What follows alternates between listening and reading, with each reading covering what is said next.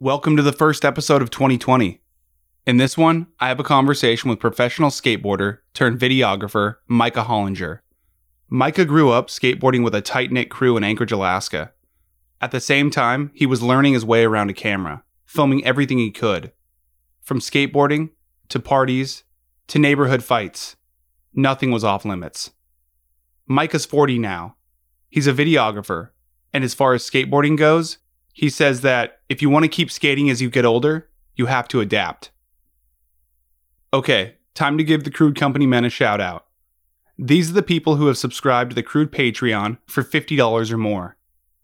Trina Duber, Seward Brewing Company, The Grind Coffee Shop in Juneau, Derek Adolph, Blue and Gold Board Shop, Sharon Liska, and Alaska Surf Adventure. Thank you to all the Patreon subscribers. This podcast wouldn't be possible without you. If you subscribe to the Crude Magazine Patreon, thank you. Your money helps keep these conversations going. So if you enjoy these conversations, you can subscribe at www.patreon.com/Crude Magazine. That's patreon.com/Crude Magazine. And pick the subscription tier that works for you. Okay, back to Micah Hollinger. If you were skating or snowboarding in Alaska in the 90s and early 2000s, then you're probably familiar with Micah. He's the skater that everyone in Alaska looked up to. He's the guy who hit rails on a skateboard that snowboarders thought were too big. He's one of the guys who showed us that the Alaska snow and skate scene was relevant and could hold its own. Lately, Mike has been working with Jesse Bertner, the creator of Think Tank Films, on a documentary about the old borderline Alaska snow and skate days. From the late 1980s to the early 2000s, Borderline was a major figure in the Alaska snow and skate scene. Through interviews and archival footage, Micah and Jesse are working to capture that era. So here he is, Micah Hollinger.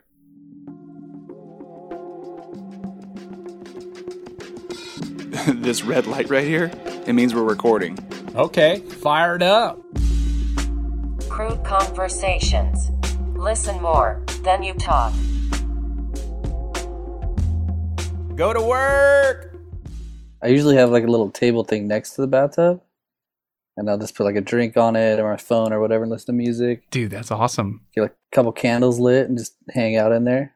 Dude, I feel like we have pretty similar bath schedules, actually. Really? Yeah.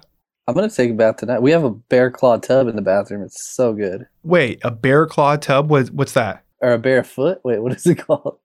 Yeah, bear claw tub? What do you mean, like the bathtub is shaped like a bear claw? No, let me think. Let me look it up. The feet are like bear claws. Oh, I know what you're talking about, one of those old school tubs. Yeah. Oh, man, yeah, you're lucky. I was second guessing. I was like, wait, what is that? What it's called? No, that's tight, dude. It's nice, yeah. Yeah. So it's old school, whatever, but it's really nice. All right, well, welcome to the show, Micah. Thank you. Good to be here. I feel like every time we talk, I'm interviewing you for something. It happens, huh? Every once in a while. Like whether it was for the Crude website or the magazine, and now you're on the podcast. You're just evolving as a journalist, and I think this is kind of a modern journalism, maybe. We're just talking like we're in the same room. It's pretty advanced, I think. Especially the quality of the audio that, the final product of this will just be, it'll be amazing. Yeah. Considering we're so far away from each other. It's amazing. Yeah. So, how have you been? I've been good, dude. How have you been? I'm good. Just busy doing these weekly conversations. And then also I have a part-time job. Where at? It's this spot called Alaska Teen Media. So basically what I do every day is teach teenagers journalism. So whether it's, they come in and they want to work on documentary work, or whether they want to do a radio story or whatever. And me, along with a couple other youth mentors, just help out. No way. That's rad. Yeah, it's super rad. Whoa. All right. So I was going through your Instagram this morning and I noticed you have a lot of skate clips on there. How often are you able to get out there and skate still? Not too much, like probably once a week. That's still pretty often though. Yeah, it's a decent amount. I mean, I'd like to do it a little bit more, but just life, work, stuff like that. It's kind of gets in the way sometimes. Do you find that you're still like trying tricks? Yeah, it's like half and half. Half the time I'm like trying to figure out old tricks I used to do, Mm-hmm. and half the time I'm trying to figure out new tricks. So I'm just kind of like, I think adapting to getting older maybe too.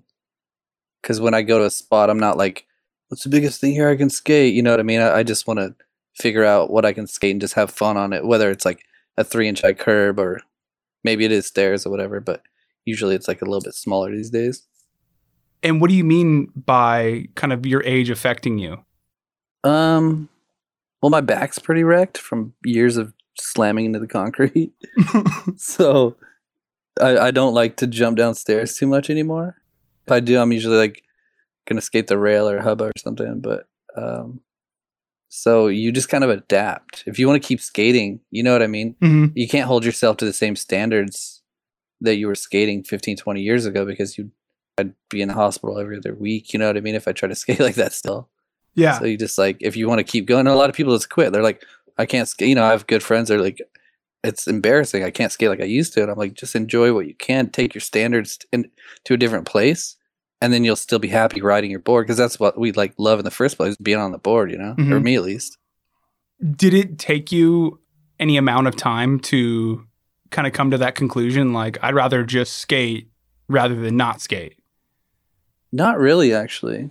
I kind of just always was like, I don't know, evolving with my board and with my tricks or whatever. And okay, I'm going to skate like this. Like today I don't feel it hurt. So I'm going to do like a pole jam that's like low impact or no complies or whatever. It wasn't like a conscious thing. It was just like the evolving with my body and my board, I guess. It sounds kind of weird to say out loud, but any skateboarder who like you've watched for a long time, I'm not putting myself in the same boat as like Jeff Raleigh by any means, but like if you watch him skate, you're like, oh, 20 years ago he's doing giant rails, but now he's getting older, so he's skating ditches, and it's just how you evolve to be able to keep doing it. He can't skate a 20 stair rails. Maybe he could, I don't know, but like I can't. You know what I mean? So it's just I think how you have to do it. I don't know. It's weird. Well, I think you kind of said it earlier is you evolve, right? You Yeah. evolve to your circumstances. Yeah. I was going to mention your style and the types of tricks that you've always gravitated toward kind of lends itself to that, right? Because, I mean, you can go big, you can do big stuff. You've always been able to do that. But then you can also do like real fun, techie, smaller stuff. Yeah. I think, thank you, first of all. I think that's just part of it. I think at one point I just decided I didn't want to do any like regular skateboard tricks anymore because it was kind of boring. Like I've done 1,000 kickflips in my life, 1,000,000, I don't know how many, but at some point I want to do a kickflip and land weird with my feet or something, you know what I mean? Yeah. So you just keep changing with it, I guess, in order to keep it fun. Because it's not fun to jump down a 20 stair anymore. I'll tell you that. At any point, was it fun to jump down a 20 stair Yeah, definitely. and land, with that impact? Yeah, because the repercussions were so much bigger than a small stair set that Uh-huh. you get a bigger set, like more satisfaction when you land a big one. So if I go into this trick thinking, okay, if I mess up, I'm going to get really hurt and not be able to skate for a long time, it's a more satisfying feeling to land it because you're like, all right, I got out of it. I survived, It's pretty weird to think about now. But. Yeah. Do you think that comes from just being young, or do you think it comes from being involved in a sport and everything's kind of just new? I think it's like the need for progression, kind of. Mm-hmm. That sounds weird too. I don't know. At some point, I just wanted to skate the biggest obstacles I could find. Whatever city I was in, I was like, I would just look for. I'd drive around okay, here's the biggest thing I can find that's possible, and then just try to figure out a way down it. And that was just like anybody, like you know, with snowboarding too, it's the same thing. Personal progression. Mm-hmm. Like last week, I did a 540. Well, I'm hungry now. I want a 720. Mm-hmm. You know, I'm sure you had a lot of that snowboarding too. You know. Yeah, for sure. And I think the reason I asked that question is because now, kind of where I am when when I have the opportunity to go snowboard, you know, maybe I'll have like a few tricks that I want to do. Like, oh, I want to do, you know, a backflip and then a 360 and then a 540 or 720. But that's kind of where it stops for me now, you know? Yeah. And I don't have any like inclination to do a 900 or a 1080. You know what I mean? Like to scare yourself. I don't have any inclination to scare myself. Exactly. And I don't know whether that's just because I'm older and I'm more like cognizant of like my mortality. Yeah. You're still young though, aren't you? I'm 31. You can still get inverted? Yeah, I could. Yeah, it's Sick. funny because it's like, I mean, it's like one of my like things that it makes me feel good, you know. And I think it's probably selfish. Like snap your fingers, still got it. Yeah, exactly. Like I could still, you know, turn a few heads, I guess. That's pretty impressive going upside down, I think.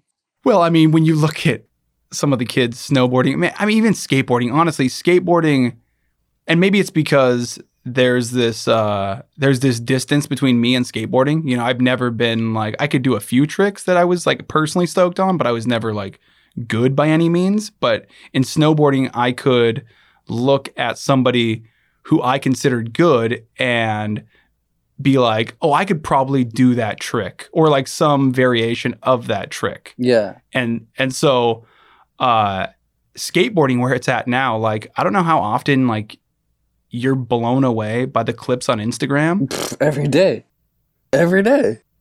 It's crazy. I don't envy anyone who's trying to make it in the skateboard world right now. It's just cutthroat. Mm-hmm. You know what I mean? These dudes are like killing themselves. It's so much different than it used to be. Yeah, like things that were big 15 or 20 years ago are like a warm up for the kids now. Yeah. It's insane. It's fun to watch though and see the progression. Like, and they're training. Kids are training now, like actual athletes, which is smart. If you in our day, they'd been laughed out of hand shoe. You know what I mean? For sure. But now it's just it makes sense because it's so hard on your body. Like, work out, figure this out. I have that same thought whenever I follow Nyjah Houston, and that dude is so unbelievably good. Oh my god! But his outfits are ridiculous. Yeah. I mean, he looks like a yoga instructor. Yeah, he wears spandex a lot, doesn't he? Oh yeah. No, I mean, like he exclusively wears spandex. It's pretty crazy. I feel like I'm scared of spandex, first of all, because I know I'm going to like them and I'm going to like skating on them. And I'm telling you, like, I will not put a pair on because I know I'm going to like them. And I don't want to like them. I don't want to walk around town in spandex. I can't do it. But I bet you anything, they help you skate better. Oh, I bet, yeah. They've got to. They got to be more aerodynamic. Yeah. Or else, just why? Just don't, don't do it. Okay, so it sounds like you're scared to wear spandex, but like, can you see in the future where maybe you have like this lapse in like personal judgment and you just try them on? I don't know. I don't think so. Because I promise you, if I put some on tonight, I'll be at the skate park in a week wearing them. And you'll be laughing at me or something. And I don't want to go through that. You'd probably fit in though. I know they're, yeah, right? Kids are like, hey, nice ones, man. This is Lululemon or whatever. Your butt looks great today. I'm like, ooh. So it seems like skating has been one of, if not the most consistent thing in your life. At what point did you seriously start considering yourself a skater? Day one, baby. Yeah, right away, actually. A couple days in, I think once I learned how to ollie, which was, the first day or whatever, then I think I went to Borderline like the next day and bought like a Fresh Jive t-shirt, something crazy. And then that's, that was it. That was like, I wanted to be defined as a skateboarder at that point. Because before that, I was doing sports. So I had like a sport jersey or whatever I was wearing. But I just knew it was for me. I was like, I want to do this every day forever. Mm-hmm. So yeah, I consider myself one like pretty soon after starting. Right? That's about how it goes, right? What's that? I was going to ask how it went for you, but you were like born into it, so you didn't have a choice. Yeah. I didn't have a choice at all. They're I like, was just you are a snowboarder and a skateboarder, whether you like it or not. You're not wearing spandex. Yeah. You had like blind diapers or something. Little mini baby Burton boots. Yeah. That's funny. When I think about being a skater, like when you were coming up, I always think about like kind of the animosity between certain groups in school, certain school groups. So you had like the jocks who were kind of against the skaters, and you had like these different factions just kind of like warring against each other. That doesn't exist anymore. It doesn't? No, because skateboarding's cool. Oh, yeah. But there's still like groups in school, I'm sure, different scenes, right? Oh, absolutely. Yeah. I just think that kids are nicer to each other now. Really? Yeah. I mean, like I said, I work with youth. I work with teenagers, and the nerds hang out with the jocks, and the skaters hang out. Like everybody's hanging out with everybody for the most part. But do you think it's like that where you're at because it's like a specialty school? But we also go to schools and we do presentations, and we talk to students, and we, the students that come in here, we talk to them about, or they talk to us about, their experience at school. And, I've talked to friends my age who have like nephews and nieces and stuff that are teenagers, and they ask him similar questions. Yeah. It's like, how do you feel about the jocks, or how do you feel about the skaters? Like, what are you talking about, uncle? You crazy person. Like everyone's just, what do you mean, old man? Yeah, exactly. What was it like when you were going to school? Back in my day, we got beat up for doing this shit. Yeah. I mean, do you have any stories from back in high school? Like you said that you've kind of taken on this identity as a skater, and walking in with your brand new Fresh Drive t-shirt. It wasn't bad because I played hockey still when I was skateboarding at the start. So hockey players like on my team and stuff would like make fun of me. I'd bring my like board into the locker room for some reason to I don't know why, but maybe to show them that I was skateboarding, I guess. I haven't thought about that in a long time, but so they'd give me shit, but it was like kind of endearing. They're like skater fag or like whatever, but they were like really actually mean about it. They were just kind of ribbing you. Yeah. So I don't know, but other than that, I mean, there was definitely out in the wild. You get it more, I think. Like like we'd be at Handshoe or Abbott, like some schools in Anchorage, just skateboarding on like whatever they had there, and kids would come by, like the football kid or whatever. Sports kids, and try to pick on us or whatever. It was kind of a thing for a while, but it wasn't like that many times. I don't think it happened. I think they learned their lesson after a few times of doing that. They realized that we were holding basically like a weapon, our skateboard. If you hold it by the truck, it's a deadly weapon, so they kind of stopped that pretty quickly, I feel like. Yeah, they watched the movie Kids. Yeah, that scene was crazy. Yeah, it was. Oh my gosh. Some kid in San Francisco, I think like a year or so ago, got into a conflict with a security guard. I don't know if you heard that, and smashed him with a board just like that. And that security guard had brain damage, and that kid's going to prison for a while, actually. No way. Yeah, pretty heavy. Yeah, so people listening to this, don't hit other people with skateboard trucks. Yeah. Well, that's what happened. They charged that kid in San Francisco. It was like assault with a deadly weapon, because at that point it becomes this heavy weapon, and this heavy metal truck is just smashing into someone's skull. I mean, yeah, people die like that. It's crazy. Dude, that's wild. Yeah. Okay, so instead of having you kind of tell your origin story by just answering my questions, I thought it would be more fun to tell it through stories. So Wait. Right before we start this, when is this going to air? This will be either next week or the week after. Because if it's going to air on Christmas, we should sing a Christmas song. Do you want to do a Christmas song? I think we should do a Christmas song. You want to sing it? I mean, you and I, yeah, we sing it. Yeah, what song do you want to sing? I have a pretty shitty voice for singing, I do dude. too. I do too, but I just thought of this earlier because if it airs on Christmas, wouldn't that be cool if people listen to it drinking eggnog and they're like hearing us singing? I'm down, yeah. I always like trying new stuff on the podcast. But just out of curiosity, is it going to air on Christmas Day? I am not sure. I kind of wasn't planning on it. Okay, so maybe we could still do the song.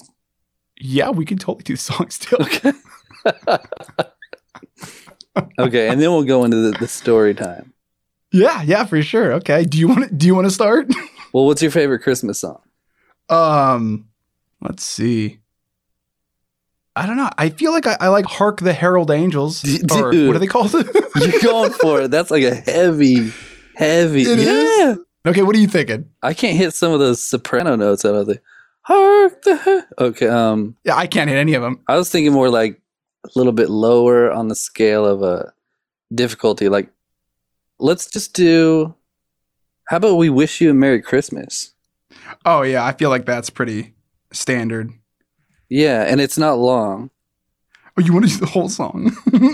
Oh no, maybe we should let's just do the first verse. Okay. So Google that and we'll just do the first verse. Does it start off with good tidings we bring to you? No, Or for you? just we wish you a Merry, that one. Okay. How about we just do that? How about we just do those 4 lines? Yeah. Okay, you ready? Yeah. Okay, we're gonna start at the same time. All right. 1, 2, 3, shoot. We wish you a Merry Christmas. We wish you a Merry Christmas. we wish you. So I'm doing the legwork here. Okay. We wish. I can't do it. Okay. And a happy new year. Nailed it, dude. We nailed it. Nailed it. Yeah, that was great. This is going to be the weirdest podcast. Okay, so back to the stories, right? Okay, so your origin story. Yeah. I thought it would be more fun to tell it through stories. So I was texting our buddy Ant Black this morning to see if he had any questions for you, but instead he just gave me phrases and short sentences. So I'm going to throw some phrases and short sentences at you one by one. I don't think they're in chronological order, so we might be kind of skipping around. Okay, so the first one is beatdowns and shit. Oh, wow. You know what's crazy? Let me just start out with this. So Bertner and I are working on this documentary. I think I might have hit you up about it, about Alaska back in the day. During this era, I stumbled onto like an hour of footage of you, Woody Engel, and Jesse Bertner trampoline boarding. Yeah, where was it? I think it was in Gus and Woody's backyard. I don't know if I was there or not, though. I don't know who filmed it. About how old? You look like you were like 12, maybe? Oh, so this is a long time ago. Yeah. But I think you were throwing backies. Dude, still doing backies. Still doing backies. It's pretty crazy watching through this old footage. But anyway, back to the beatdown thing. I found some of this old footage. So way back in the day, I used to just film everything. And, you know, kids are crazy, whatever. Kids would fight and just do crazy things. More so for us skateboarders in the winter, just things got kind of weird. And I compiled this tape of fights, beatdowns and shit, and onto a VHS tape. And then we'd all watch it, all the friends. And then it's leaked out into other friend groups. And it like kind of went like viral, I guess. Before that was like a thing. Like all these different people had it. There's like a waiting list. Like, yo, can I get that beatdowns tape? Like people are like, would borrow it for a week and bring it back and give it to a friend of a friend of a friend. And it was just children punching each other at like skate spots a lot of time or just wherever. There was nothing like super violent, but it was pretty weird to watch that again recently. You still have it? Yeah, I found it on like a high 8 tape. No way. I don't know who has the actual VHS tape, but there was an actual VHS tape that floated around Anchorage that just said that on the front. Like I wrote it in like marker, like beatdowns and shit. So what are some of the highlights? I mean, it was all just like weird. There was like a girl fight, which was pretty kind of rare, I guess. So everyone was into that one. I feel like I've seen bits and pieces of this video when I was younger. Crazy. It's so crazy. Like dudes like knocking each other out and stuff, and it was really weird. How often did you watch this video? Like when you guys were kids? Every once in a while. I didn't watch it often because I like was there for most of it, but people like seemed to like it. It was really weird. It was like everyone saw it in our town. It was really weird. What made you film these? It was just because you were filming everything, right? Yeah. Everything. Like there was so many times where I'm watching this footage recently and people are like, why you film this, Micah? And I was like, that's what I do. I don't know. I'm just somebody will want to see it later. And 20, 30, or however long later I'm watching this, 20 years later, it's just crazy hearing someone. It still sometimes happens. Why you film this, Micah? I'm like, I just like to film. Do you think that you'll ever, I mean, you have the tape, right? Do you think you will ever release it? That stuff, no. I mean, maybe a blip. If it comes up in the Alaskan doc, maybe throw a blip in there, but I don't want to like shame anyone, you know what I mean? Because it's kind of, for sure, yeah. It's kind of evil. I just know I wouldn't want anyone putting footage of me out where I was just looking like that back then, so I wouldn't do that. Yeah, that's every kid nowadays. They don't have that option, right? Because it's just immediately uploaded to some server, you know, whether it's Snapchat or whether it's Facebook. Like that's probably maybe one of two max, you know, copies of that you have. Yeah.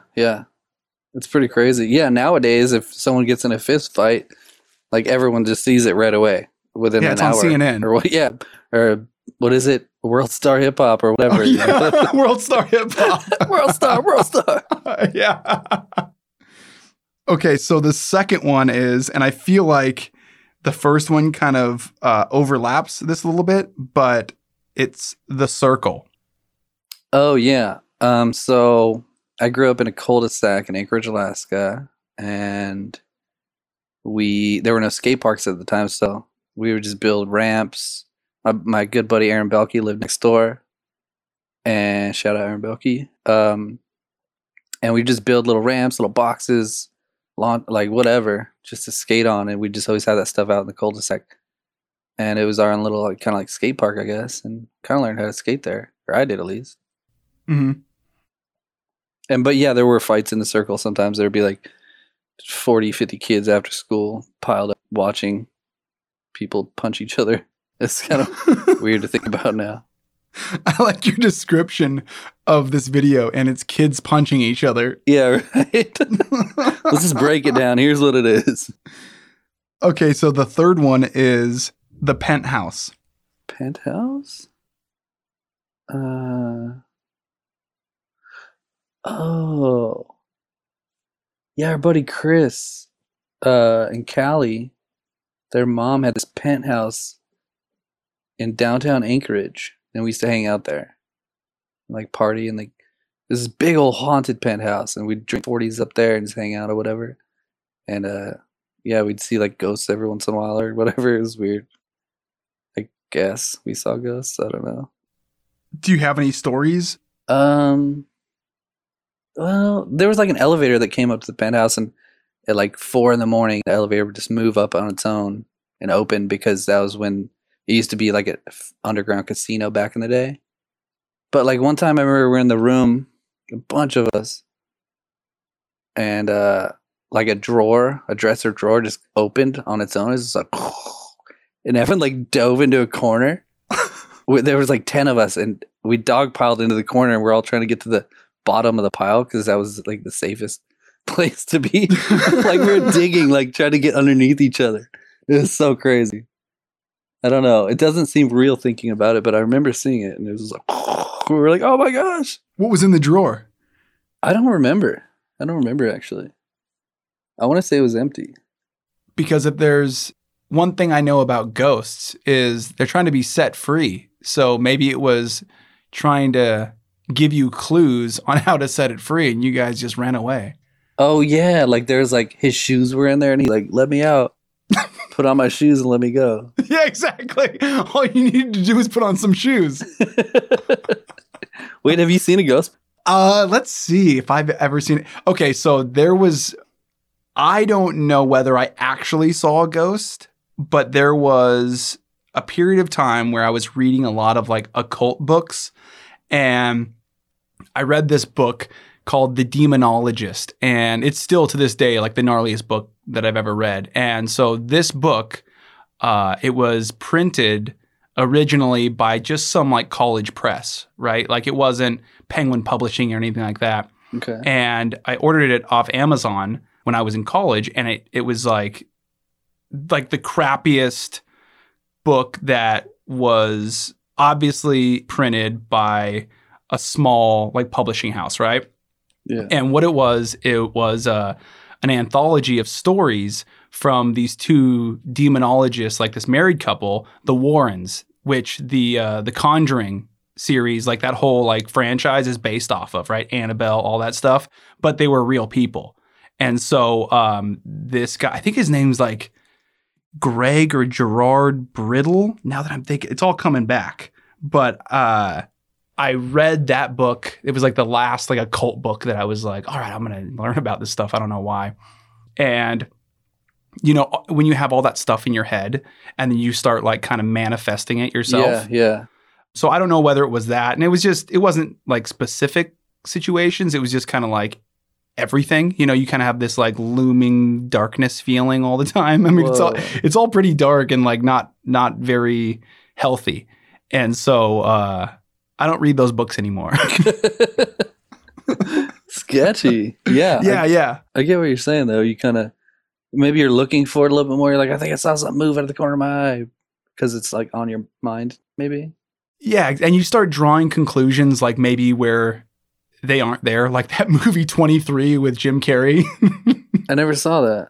I can't think of a specific situation, but he's like connecting all of these like disconnected events, you know, with numbers. Huh.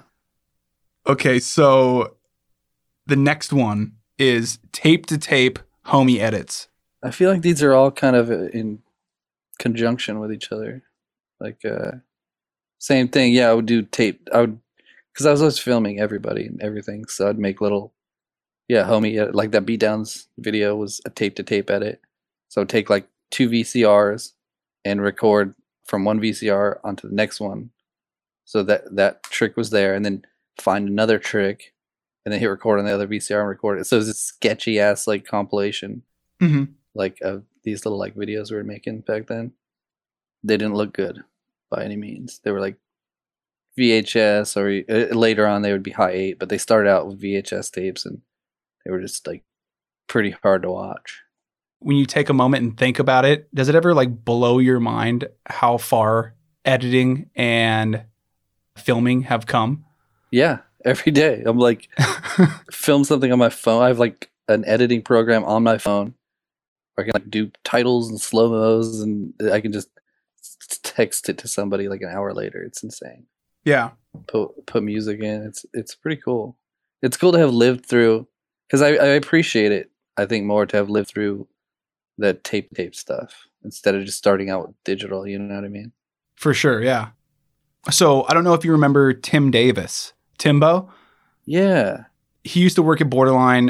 He's a good buddy of mine, but I was talking to him actually earlier today. So he's actually working on a short video series from, he recently found because he's moving, so he recently found this snowboard boot box full of like 30 different like mini DV and high 8 tapes full of like old Borderline camp footage and Northern Border TV, like interviews and edits and things like that. And so, so he said that he's got this video camera that he has to like physically hold because it's broken. Jeez. Broken enough to the point where like the door on it doesn't shut all the way or something. What? And so he's got to manually hold it. You know, as we were talking, we were just like remembering kind of where we came from with Yeah. like video cameras and everything like that, and the editing process and how much longer it took, Yeah. and you know how much more precise we needed to be with shots and things like that because we didn't have unlimited memory. It is way different, yeah. Or it was different. It was just, and a lot of time you just watch it with your friend. Like this footage you're talking about, Tim, probably no one's ever seen it. Mm-hmm. You know what I mean? There was no social media. If it didn't make it into the like Borderline video that year or whatever, no one's gonna see it. Mm-hmm. It's a home movie that's in a shoebox, like exactly what he found. That's crazy. Yeah. That's rad though. He's making a series out of it. Yeah. He has this series called Rocket Boosters that's online, and it's kind of like his kind of video journal dedicated to his daughter. And so he's going to do Rocket Boosters, and I think the subhead will be Rocket Boosters, the boot box or something like that. Cool. I like And yeah, dude, it's gonna be super rad. But I was actually telling him about your documentary that you're working on. Yeah, it sounds like we should collaborate. Hit me with that link. I want to see his show, Rocket Booster. That sounds cool. What was his last name? Davis, Davis. Yeah, I remember Yeah. Timbo. It's one and the same. Okay. Timbo is Tim Davis. I don't remember Tim Davis, but the other guy, Timbo. That's rad. I definitely want to check that out. Yeah, I'm doing the same thing. I'm just digging through old tapes right now, and it's just wild because there's like whole days of life that I just don't remember happening at all. Like, no, I don't remember being at this spot. Don't remember saying hi to the person, shaking his hand, like anything. And just watching it, like, what? This is weird. It just unlocks all these different feelings. Like, I think I was kind of a dick back then, maybe a little bit. Not a dick, but like, I didn't have as much like compassion. Like now, if I saw somebody fighting, I would just like, hey, you guys, don't do that. Back then, I was like, hell yeah, let me film this. Just egging it on. I wouldn't go that far, but like, I was definitely interested in filming it to show people later, to see later. And now I wouldn't enjoy that.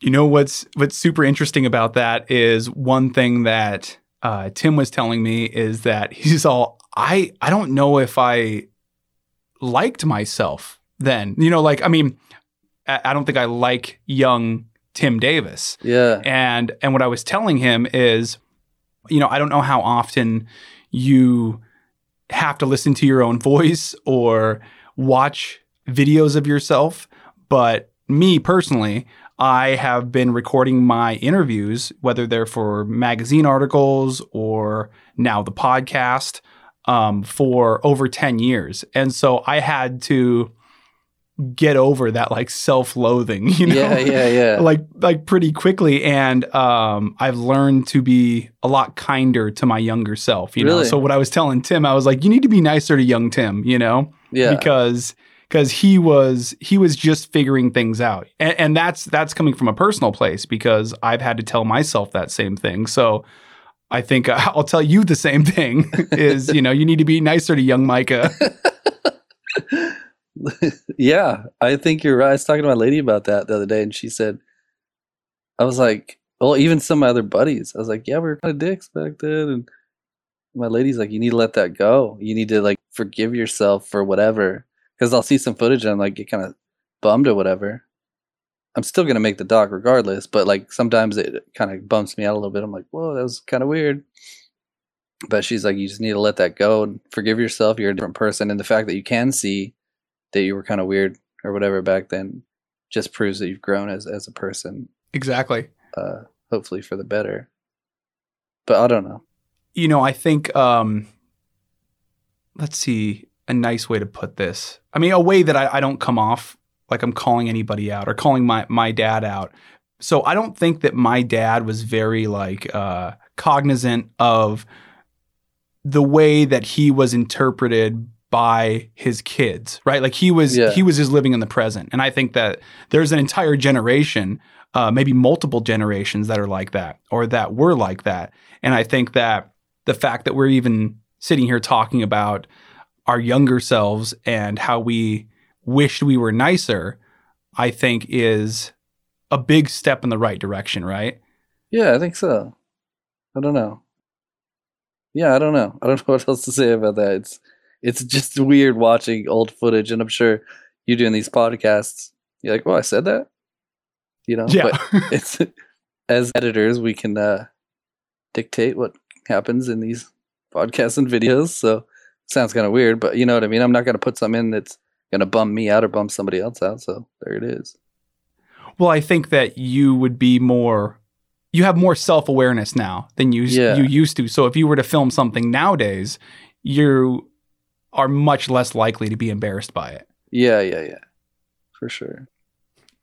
So you've mentioned a few times the documentary that you're working on.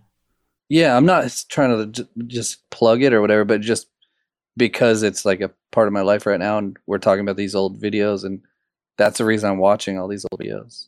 It's because of that. So, what can you tell me about the documentary? Well, I'm working on it with Bertner, Jesse Bertner, as some of you might know, and my lady, Erin. And what can I tell you? It's just going to be kind of about the scene back then in Alaska, the borderline, and all the videos, and just how special it was for everyone, and how it kind of shaped a lot of people's lives. And yeah, it's cool. I've been working on it for I don't know how long, 7-8 months maybe, more than that. I probably interviewed like 5 or 6 people so far, just chatting. And are these are video interviews, right? Yeah. And so it sounds like you're kind of mixing new footage with archival footage. Yeah, exactly. So it'll just be just kind of a representation of, hopefully, of what we were living back then. Mm-hmm. So mostly like a lot of Jesse Bertner, because he was a staple in the scene back then, and we want to talk to a bunch of the guys. And and we don't have a name for it yet. So if anyone has any ideas, put them in the comments below. As I was writing these questions down for the documentary, I was just kind of thinking about passion projects, or even projects that I've personally worked on, where I'm trying to figure out, like, all right, this is this multifaceted like subject. Mm-hmm. Where, I mean, there's like 1,000 different places I could start. So as far as like the narrative you want to tell, what are you and Bertner, or how did you decide what story you wanted to tell within that kind of like larger narrative? We just kind of had it in our heads, and then every time we meet up, we just keep moving forward. And I think we finally have a solid like foundation, I guess, where we'll be kind of narrating / we're just going to go to each of the main subjects that we need to cover and just talk to them and just see what they're up to in their lives, because everyone's lives are so different. Back then, it was all about just film for this borderline video, and that's all that matters, make it happen. Mm-hmm. And that kind of got, how do I say it? That kind of got us into filming mode, but now everyone's grown up and changed so much. So it's just going to be interesting to like visit all these different people.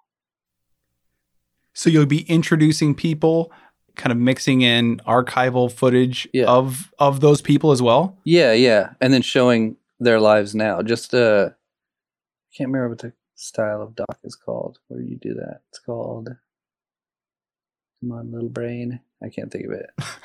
It's like a documentary style. Yeah, I can't think of it. Anyway, but it's just going to be just raw and real, just us just talking about, okay, like today, let's go visit, blah, blah, blah. And then we go there and visit them and talk to them about their lives and about what that era meant to them and how it affected how they live their lives today. And yeah. Is it expository? Not really. Observational? I looked up documentary genres. No. Participatory? Performance? No. Interview? Dramatization?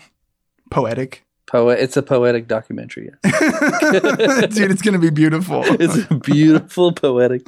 Maybe we just call it Poetry in Motion, starring Jesse Bertner. and Cody Liska. And the Tupac hologram. Yes. Yeah, he'll be in it for sure. We'll interview him.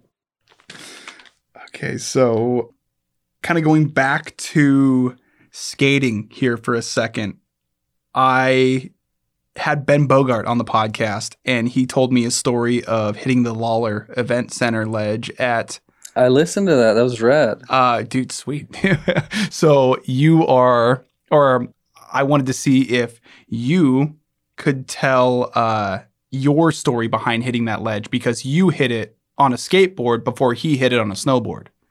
I thought so. I did it first, right? Yeah. I actually texted Bertner today, and he looked into it, and yes, you hit it first. Kind of thought so. Yeah, you asked me that earlier, and I said, pretty sure. My story's not nearly, his story was rad, but mine's not as interesting. So I tried it. I was roaming around Reno, looking for the biggest skate spots I could find. I think I was living in San Francisco. I don't remember where I was living at the time, but I was there, and I found that ledge, and I was like, oh man, I could do this. I got up to it, and it was really, really tall, and I was like, oh, all right. Well, so I started trying it, got kicked out, tried it like 6 months later, got hurt. And then I went there with Jason Borkstead, actually. Borkstead was filming. It was Super Bowl Sunday whenever Janet Jackson's boob fell out. And we got a good session because it's a Super Bowl, and I think everyone was watching it. And I remember we had walkie-talkie, because it was a bust. You've been to that school, right? You used to live in Reno. Yeah, I went to that school. Yeah, okay. Well, it's a bust for sure. So this particular day, we got walkie-talkies, and then my buddy... And I just looked it up. It was 2004, the Super Bowl. 2004. Okay, cool. Perfect. That's easy. We got walkie-talkies, and I had my buddy Sasha around the corner with a walkie-talkie, and he'd be like, cop, cop, cop. And I'll go run and hide behind the bushes till the cop... All right, coast is clear.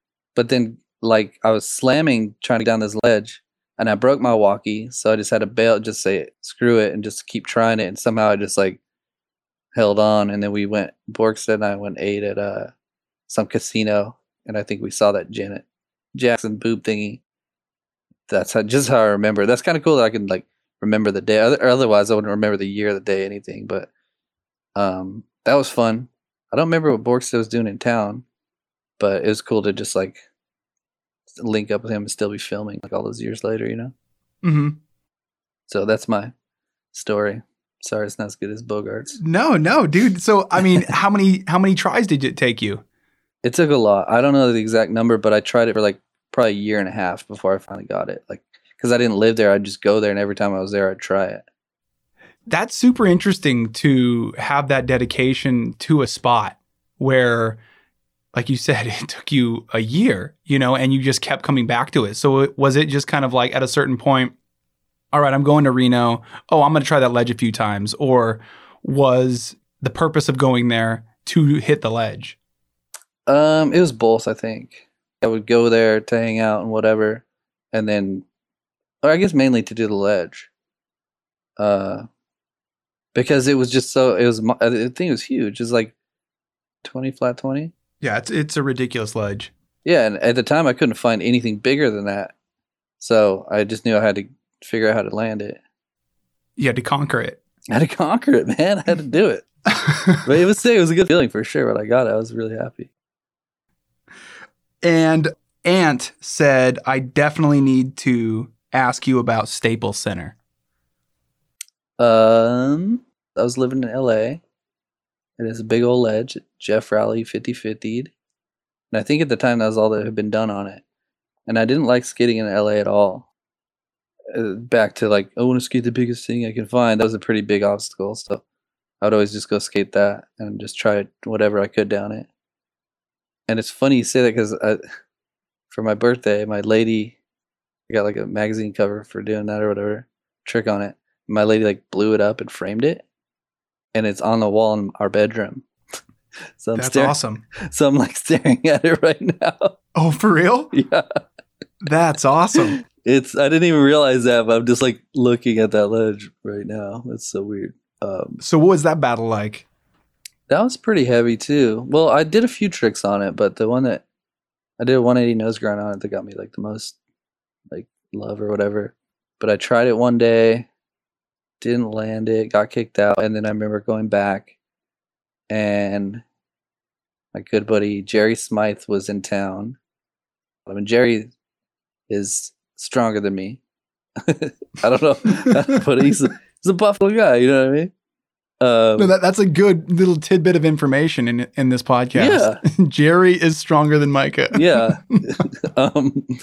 And there's this big cement trash can at the bottom of the thing. So when it was time to go skate it that day, I said, because sometimes you go skate something big, or probably in snowboarding too, you can like all of a sudden like 10 people want to go because they just want to watch. Mm-hmm. And I didn't want that. I said, I only want Jerry there. I want my buddy Keith to shoot the photo, and I want anybody in the world to film it. I don't care if films it. So my buddy Keith is shooting the photo. Jerry is there to move the cement trash can at the bottom of the ledge. Because he's all buff. Because he's stronger than me. So he dragged the cement trash can away from it, and I like nose slid it pretty easily, and then just did a little 180 nose grind, and then somehow got on the cover. You know what's crazy? Jerry got the cover of Thrasher, and the photographer sent this picture of the 180 nose grind to Thrasher, and they're like, boom, we want to use it as a cover. And they're like, but not this month. This month we're giving it to Kerchart. And the photographer's like, send it back. I want it to run this month. So they sent him the slides back when slides were happening. They sent him the slide back. And he sent it over to Big Brother. And they're like, boom, we'll run it this month. So then it was like on newsstand, like back when newsstands were a thing. It was on newsstands in downtown, in LA, and like a few weeks later. So I got to like. Do you know if this was before or after Penthouse bought Big Brother? It was Larry Flint. No, Larry Flint owned it at that time. Or what did I say? I think they owned a magazine called Hustler. Or they had you're right. It was Hustler. Yeah, Hustler bought it. Yeah. Larry Flint. Yeah, Hustler did own it when I was on the cover. Dang, what was that like? Larry Flint. It was whatever. Yeah. I didn't like meet the guy or anything. It was just kind of like, actually when Larry... You're not best friends with Larry Flint now? No, I haven't seen him in years. I haven't seen him in years. It's funny because the magazine actually got like quite a bit more tame when he bought it. I mean, he was like the bad boy of the magazine world. So they expected it was going to get crazy, and he kind of tamed it down a little bit. Mm-hmm. There's a doc about that magazine on Hulu called Dumb. Is it Dumb? Did you see it? Yeah, I saw it. Yeah, right? I loved it. Yeah. Yeah. I do you remember reading Big Brother in Borderline? Yeah, definitely. It was epic. It was amazing. I mean, it was like we had fingerboards and we had Big Brother magazine. Yeah. And those were like the things that I remember specifically doing at Borderline when I was a kid, because, you know, Big Brother, you weren't supposed to read. No, yeah. I mean, I shouldn't say that. I should say that looking through it, there was like obviously some pretty risque content. Yeah, you shouldn't have been reading that back then for sure. As like a 12-year-old, 15-year-old kid. They had articles like how to make LSD and just like weird stuff that children. But that was their deal. They wanted to be controversial, and they didn't want censorship. And it's funny, when Flint bought the magazine, they started to get censored a lot more. And Flint wanted them to, like, you know, you saw in the documentary, I'm sure, like wanted them to wear like ties or something. And they were like, nope. You know, what's been interesting is kind of the domestication of skateboarding over the years. Yeah. Yeah. It used to be like you were kind of an outcast or a loser or whatever it was. If you skated, now you're like, I guess, the cool kid, maybe? I don't know. I mean, it wasn't like that bad. I feel like we were pretty cool at some point, maybe. I don't know. It's weird. So I talk about kind of like the old days on the podcast just because, you know, that's where I came from. Yeah. And if I can connect to a guest that way, it's always just kind of fun reminiscing. But I guarantee, just because this is the nature of generations and people and humanity, is the new generation that's ahead of us, they'll be talking about how gnarly they were, because the world will have become more tame. Oh, yeah. You know, that's just the nature of it, right? Like when we look at our parents, we're like, oh my gosh, like my Uncle Jay gave me this VHS a while back, and it's an hour of this footage that he brought in from a bunch of different sources, like that he had filmed. And so it's like the early 90s of him and my dad driving to Alyeska and snowboarding in Alyeska, and then also going to Valdez and snowboarding there, and then like camping there. And there's this one scene where my dad gets out of his tent and has like a 44 in his hand, and it's like, it's, Ew. yeah, it's, and they're going to go, they're going to go target shooting on the side of this mountain. Right. And that was just totally normal. It's Casually, like yeah. those, super casual. So, if you take it like their parents or their grandparents, it was just even more Wild West, until you actually reach the actual Wild West. Dang, I want to see that footage. You know what? Actually, I can send it to you because I have a digital copy of it. Dude, hit me with Yeah. it. Yeah, I will. Sick. Okay, so kind of moving on, I asked the Crude Instagram followers what they'd ask you, and I think Blue and Gold's question goes well here. And Blue and Gold is Jason Borgsted's snow and skate shop in Anchorage, by the way. Yeah, I know. It's the homie. Yeah, what's up, Borg? So he asks, why do you feel you didn't blow up in skating? Your skill far outran your status. Oh, dang. I blew up. What are you talking about, Jason? Better get off. That is a really huge compliment. I appreciate that, Jason. Thank you for that.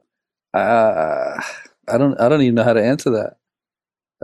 I felt like I did all right, You only have a small window unless you're like Superman. So I felt like I had a good dose of it, and now I don't know. I can look back pretty fondly, but how do I answer that? I don't know.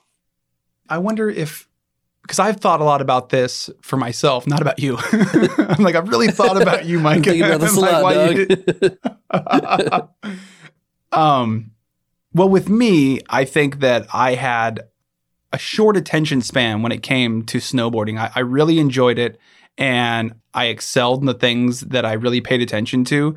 But at a certain point, I realized, now in hindsight, I realized that I was way more interested in very like solitary things like reading and, like writing stuff down and, watching movies and documentaries and things like that. So that's where my mind was more occupied. And so I really, really liked the filming aspect of it. And I really liked the editing aspect of it as well, to the point where it's so much a part of me, the editing aspect, as far as like editing snowboarding stuff, that when I'm driving and I'll see like a rail or whatever, I could be walking down a set of stairs. Like I'm literally editing in my head. Whoa, really? Like I'm editing a part.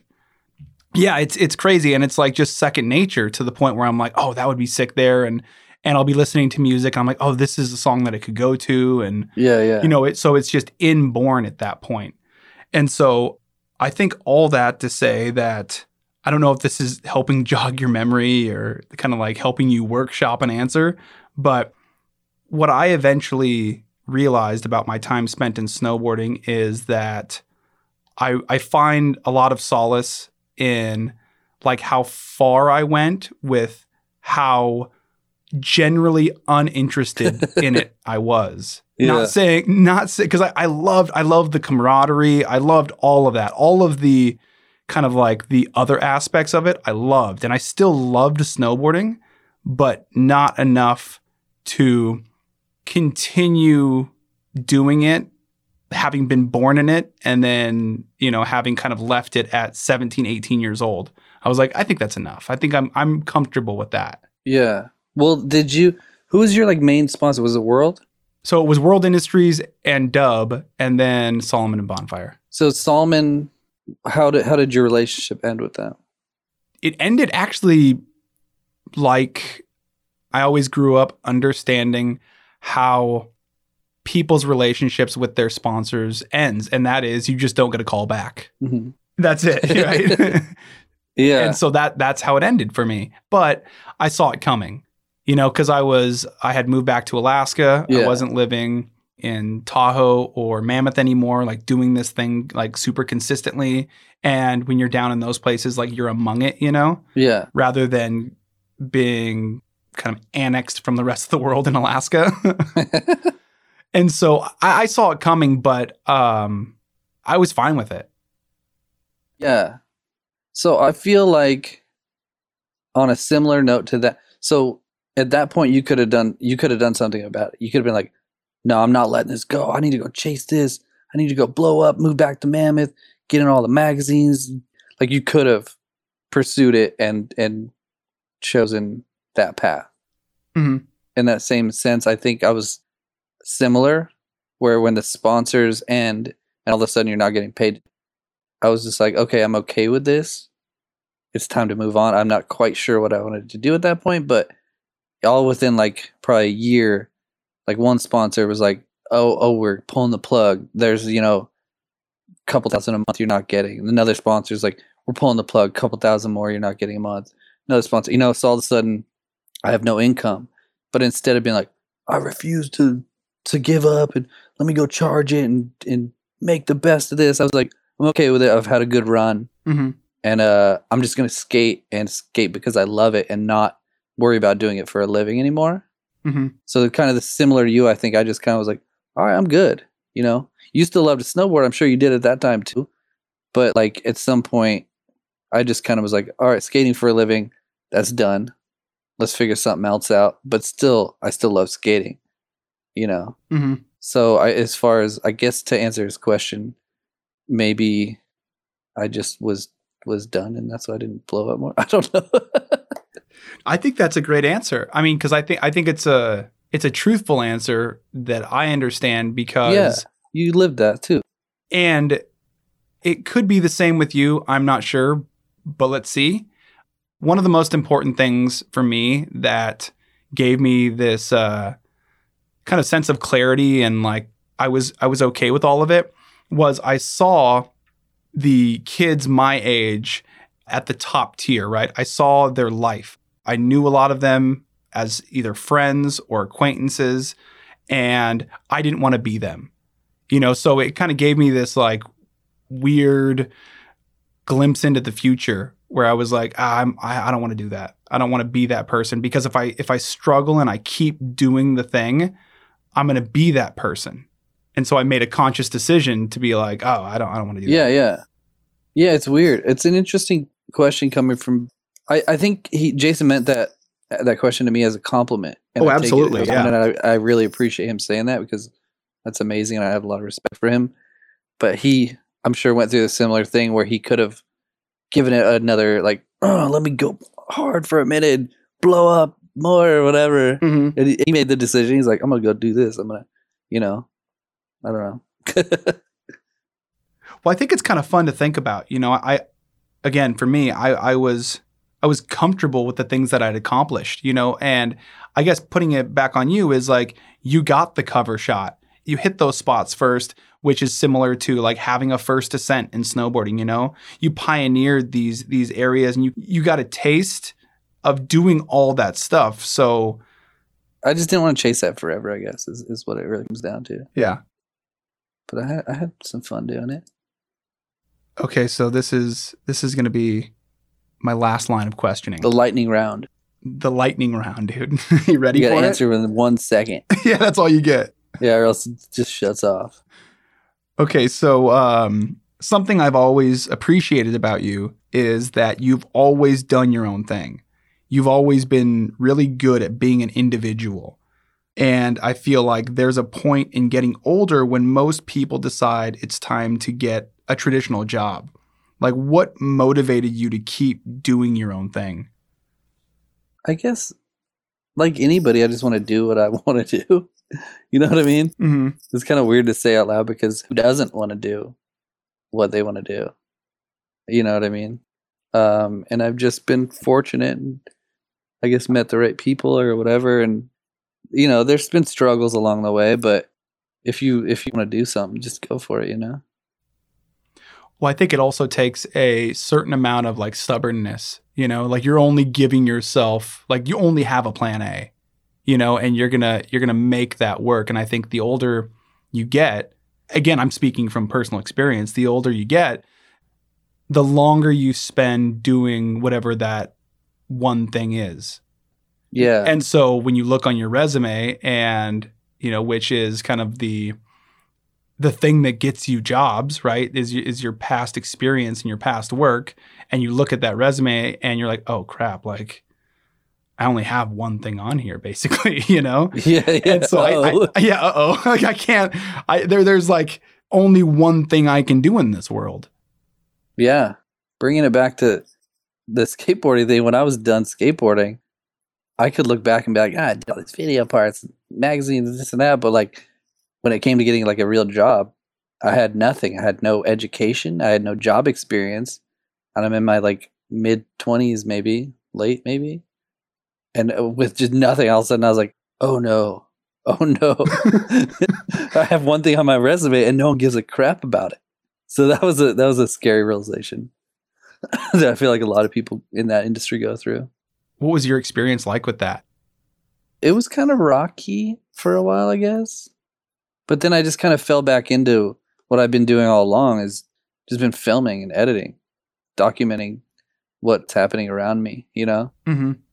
But at first I was like, I don't know what to do. Like, I didn't have a video camera. I didn't even think of that. I was just like, I'm not skating anymore for a living. I was still doing it. It's like hard as I could, but I was like, oh no. But then, yeah, like I just kind of fell back into like filming. Like that's always what I've loved to do since as long as I can remember. How did you fall back into it?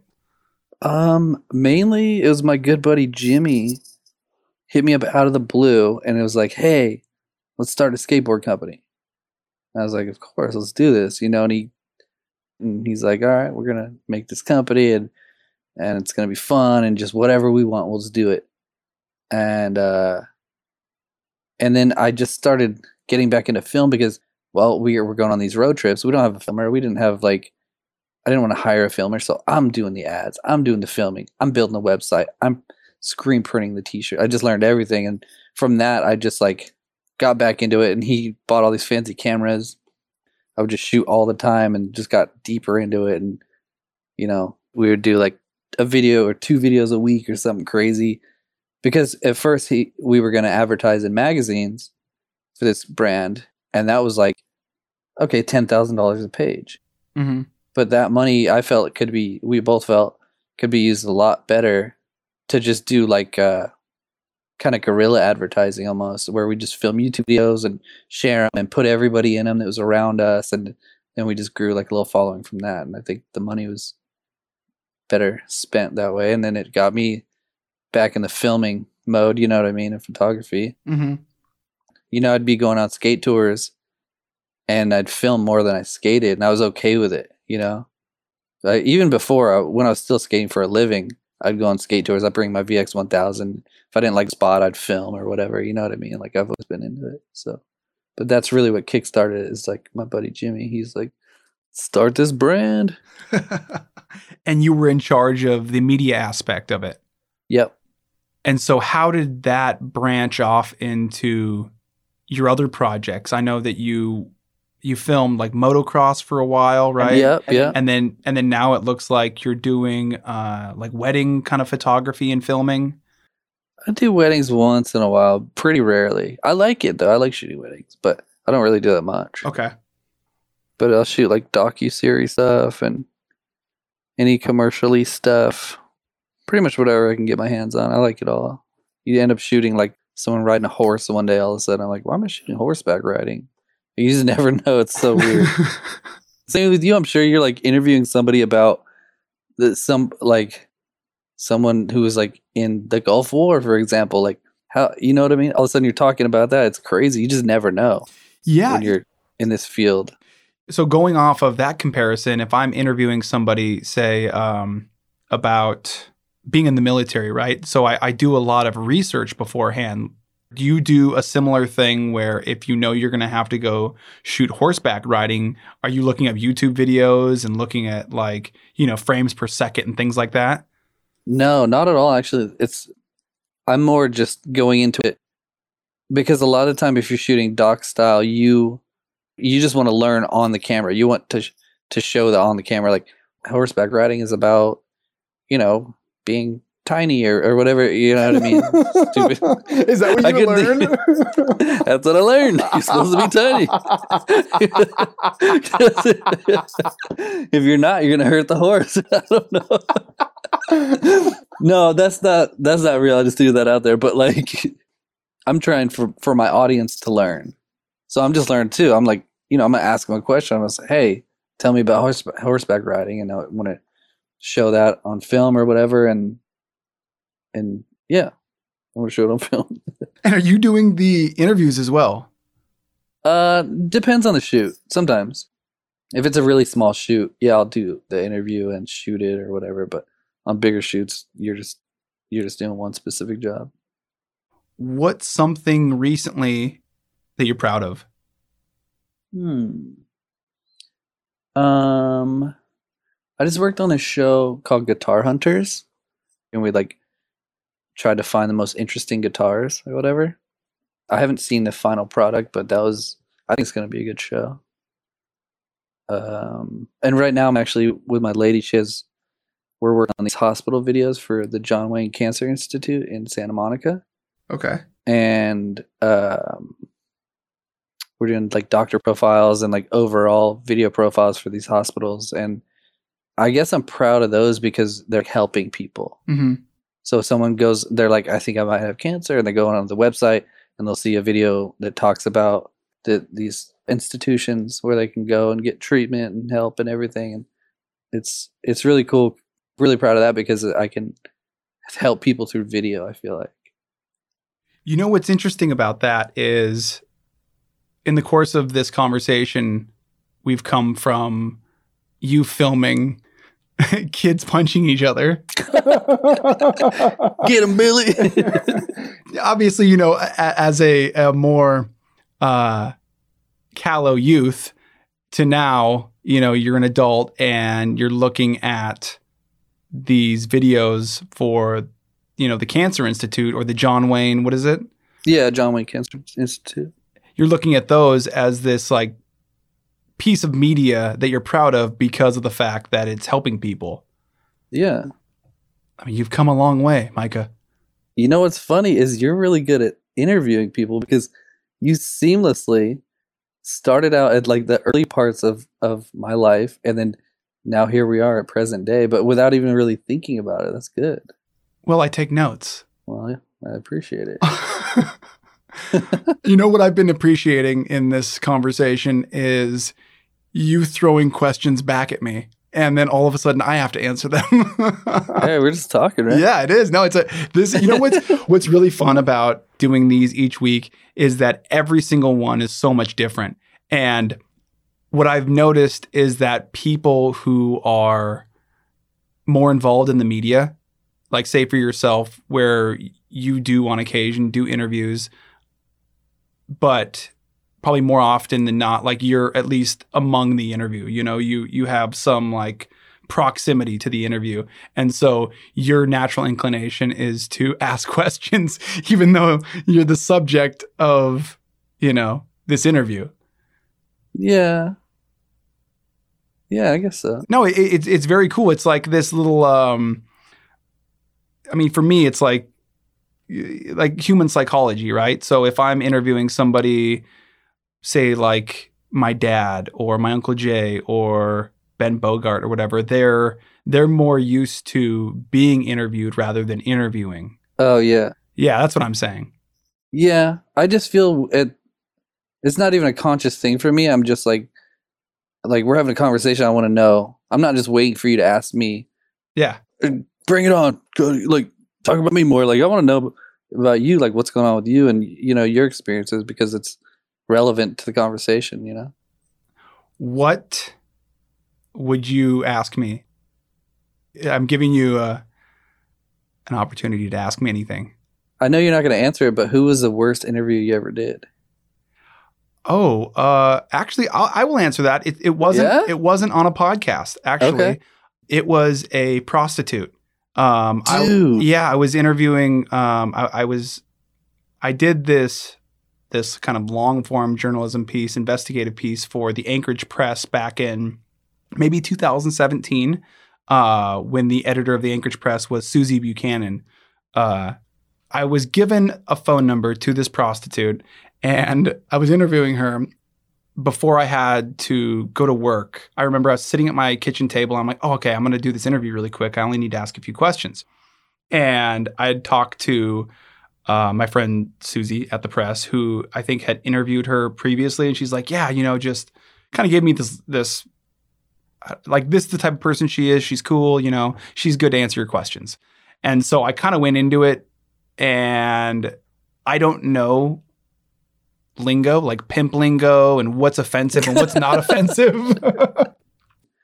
So it wasn't bad on her part. It was bad because I accidentally came to the interview unprepared. And I remember asking about her being groomed as a prostitute.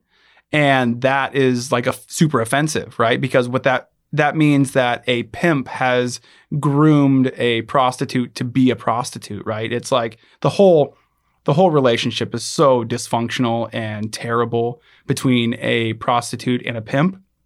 And just the whole thing is just really nasty. And there's just certain terms you don't use, without being offensive. And I accidentally was offensive. That's what I'm getting to. I was accidentally offensive to this person who I was interviewing.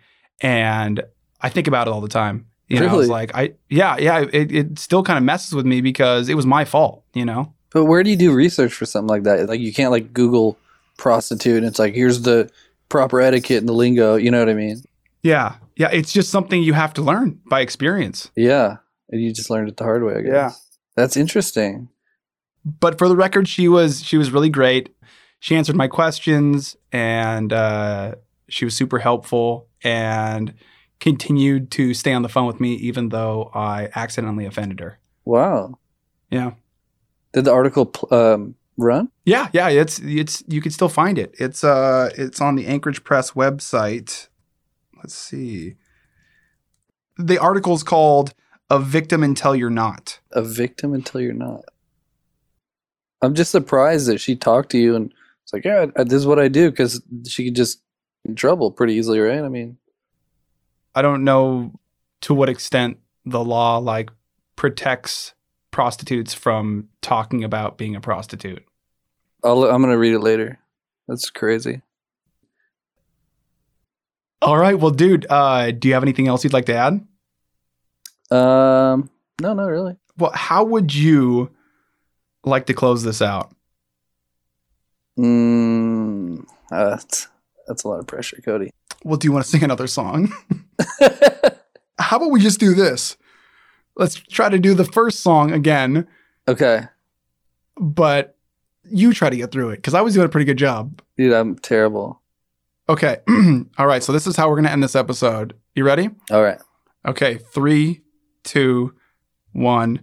We wish you a Merry Christmas. We wish you a Merry Christmas. We wish you a Merry Christmas. Christmas and a Happy New Year. Perfect. All right, buddy. All Talk right, to you soon. dude. Take it easy. Take care.